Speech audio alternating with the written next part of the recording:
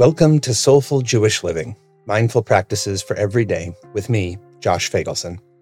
I'm grateful you're here, and I hope you benefit from our time together. I have a question for you. How do you respond when someone pays you a compliment? When I was a kid and a teenager, I remember kind of fumbling for a response. I performed in bands and orchestras. I made speeches for student government and the Scouts.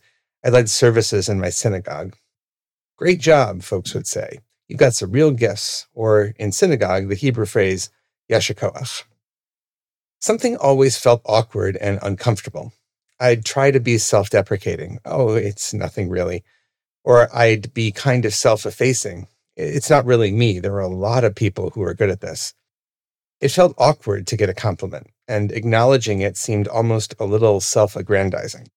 But then someone along the way gave me some advice that has stayed with me ever since. When someone gives you a compliment, just say thank you. Why? Because what that person is doing when they're saying something nice to you is giving you a gift, and they want to give you that gift. So do them the kindness of allowing them to give that gift to you. Saying thank you isn't a self-promoting response, it's just the opposite. It's a response centered on the giver. Just say thank you. I still thankfully get my share of compliments. My producer Rifki and I get them regularly for this show, so thank you. And I still thankfully practice this advice. It's so simple, but so profound and important. Just say thank you.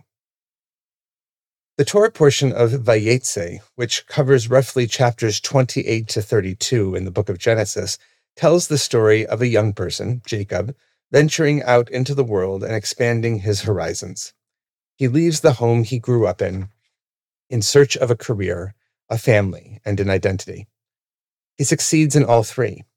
He becomes a successful shepherd. He marries and has children, and he even gets a new name, Israel.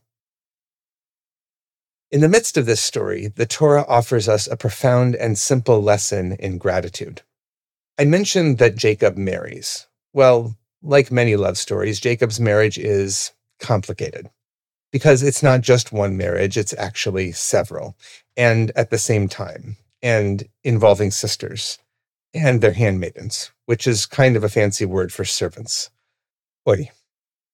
A quick refresher, Jacob is in love with Rachel, but Rachel has an older unmarried sister, Leah. Jacob winds up marrying them both. While Rachel has a difficult time getting pregnant, Leah has a bunch of babies. But Jacob clearly loves Rachel more. I think you can see the layers of how uncomfortable and painful this is for everyone involved. Leah names each of her children, and the Torah explains each name as a new plea for her husband to love her.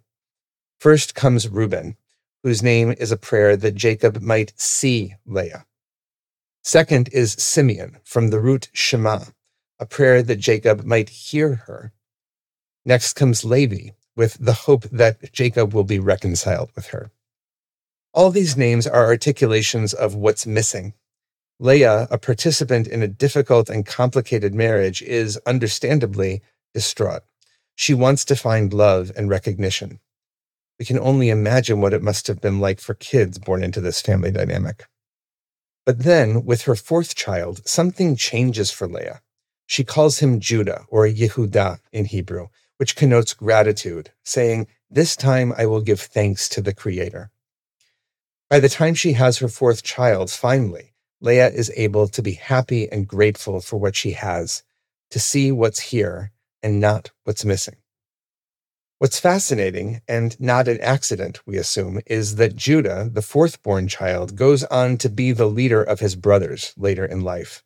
He becomes the ancestor of the tribe from which kings are born, and, according to Jewish tradition, from whom the Messiah will ultimately come. The lesson seems to be that gratitude and the expansive and embracing emotions that come with it are the soil in which healthy identities grow. It feels better to be grateful, and those good vibes aren't just good for us, but for everyone around us. We continue to live through a prolonged moment of violence in the world and in Jewish life. The feelings we experience these days can often be hard ones: fear, anger, a kind of despair over how long this war will go on, how many innocents will suffer and die, how long until all the hostages come home.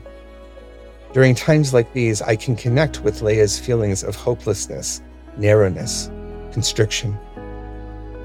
But that also tells me that moments like these are precisely when it's even more important to try to learn the lesson Leia learns through the birth of Judah and tap into a broader, more expansive place in my mind and heart. So in the spirit of Leia and Judah, our Jewish mindfulness practice for this week can be one of gratitude. You may have heard about a gratitude journal. Well, this week, let's try it. Each day before bed, write down 3 things you're grateful for, and be sure to include why you're grateful for them.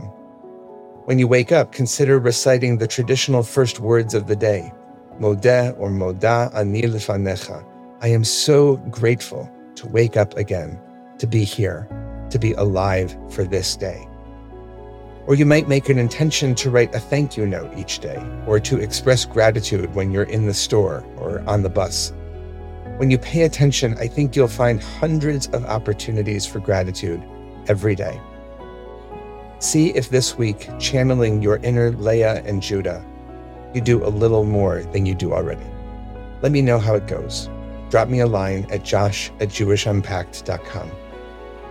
Blessings for the journey. Know that I'm on it with you.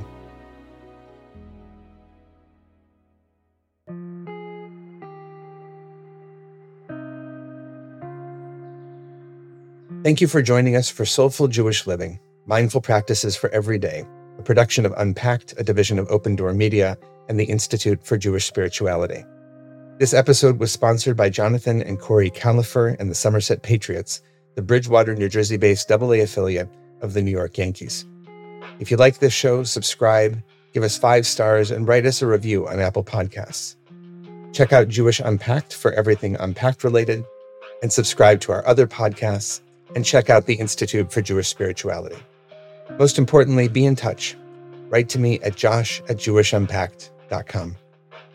This episode was hosted by me, Rabbi Josh Fagelson. Audio was edited by Rob Pera, and were produced by Rifki Stern. Thanks for joining us.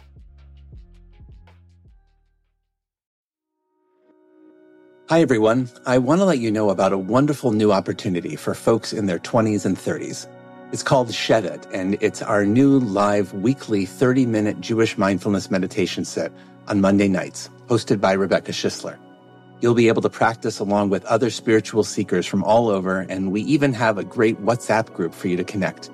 Go to jewishspirituality.org to find out more. That's jewishspirituality, all one word, .org. Thanks.